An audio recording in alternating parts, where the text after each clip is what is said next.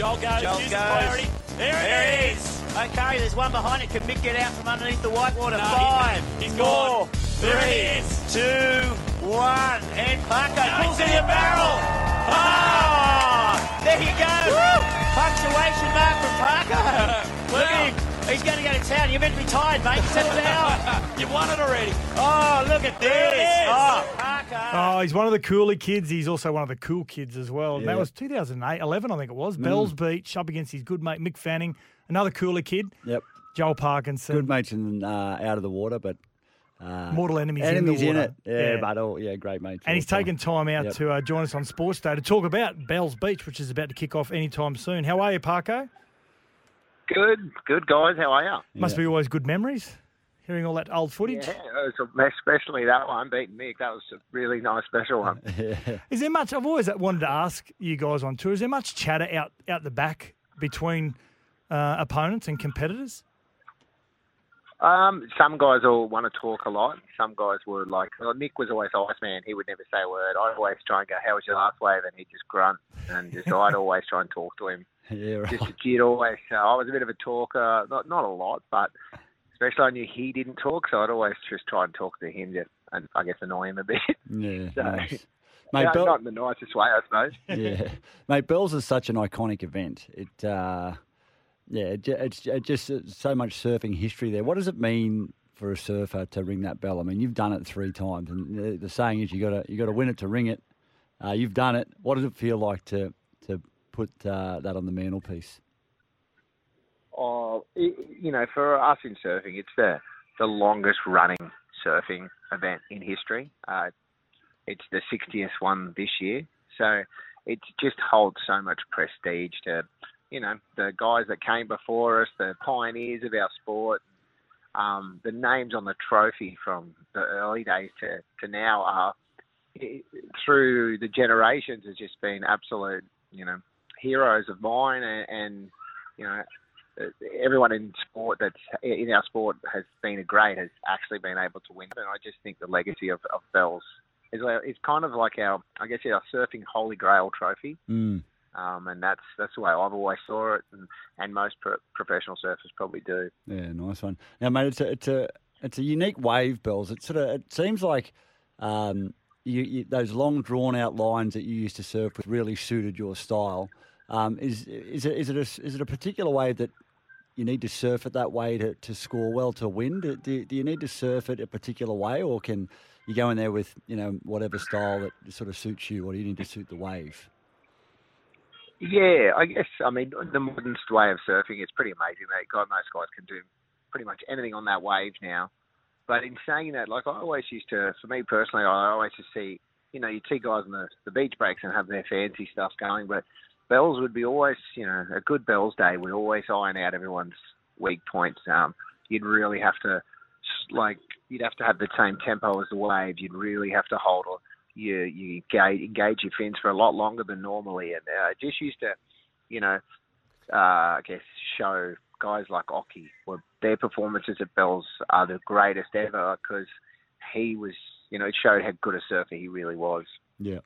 It's been pretty brutal, hasn't it, Parko? The tour, the new format where there's a mid-season cut and then you get down to your final 5, like every other sport, I suppose, where you've got a top 8 or a top 5 to fight out the world title. Are the surfers used to the new format, or is there still some teething problems? Yeah, I think there is. The final 5, the formats, I don't mind that format. You have this mid-season cut where they start with 32 guys and they just cut it in half after a few events. I'm not a fan of that. I think, if you have a new rookie come on and you need to find their feet, you can't give them 4 events. You've got to give them 10 to get through a year. 4 or 5 events is just, kind of like you feel like you've just put your feet in the water and you're out again. And if you're finding your feet, the guys that have had experience will probably go all right. But the guys, some guys get to Bells for the very first time and they're in the event, and that can be tough. Well, back on the old Brickies trow, if they get kicked out after 5 events, it's a bit sad, isn't it? Like, it's tough going for them. But yeah. Mate, who do you like for Bells this year? I mean, who are the informed surfers, and who are the ones that are the smokies? Smokies. I actually, about 2 hours ago, was on the phone to Occy, and I got a. He said that he had a surf this morning, and Ethan Ewing was in the water. Yep. And he goes, Joel, if you're going to have a bet, which now that I'm not with a competitor, I can. He goes, put it on Ethan. I went, all right, thanks for the tip. He said he was so amazing in the water. He said his timing, his positioning, his body movement was just amazing. So, and that's coming from one of the greats at Bells. So I'd have to say Ethan would be probably a favourite.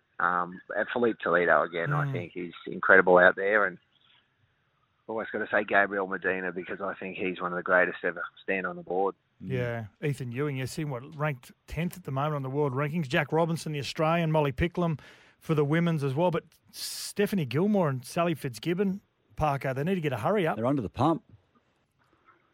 Yeah, I know. I know Steph works well under pressure, but, I think this event, I really hope she pulls it out because the pressure will build at the next event and it's just hard leaving it down to a one hope chance coming into the last one in Margaret River. But, she is an 8-time world champion for a reason. And next thing you know, she could go back-to-back and silence everybody real quick.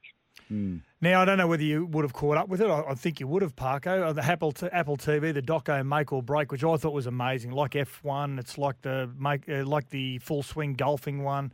An amazing documentary that followed the tour. Talking to the competitors, have you talked to them about the doco? Were they pretty open to having the cameras go inside their life on tour? I think so. Most of everyone. I think everybody that watched, the first F1 Drive to Survive, I think that changed that sport with the following it has now, even more so. And I think everyone was willing and open to open up their door and let them in. And on the Make or Break, season 1 was good. I thought 2 was even better. I can't wait to see him go on. Yeah, it is a great series. I know Tom Whittaker loved it. He got his head on the TV screen that often. The coach, I mean, he's a coach. Tom, get back in the water. Luckily, they didn't beep out Tommy's swearing. Oh, mate, word. Classic. Mate, yeah. Well, mate, we're excited for Bells, mate. I'm sure you are too. Mate, I hear you're heading to a musical tonight with your daughters. It's going to be a lot of fun, mate. Yeah, thanks, mate. I'm glad I'm not surfing a heat of Bells tomorrow. Hey, just before we let you go, Parko, how's Snapper going? Is it plenty out there at the moment? Your break? He gets whatever he wants. He just drops in on everyone. No, wait. I actually barely surf it. I wish I was there. Actually, it looks really good today, but I didn't even get in the water. So tomorrow, hopefully, I'll sneak one in. Nice one. Good stuff. Good on you, Parko. Thanks for joining us on Sports Day. Thanks. Appreciate it.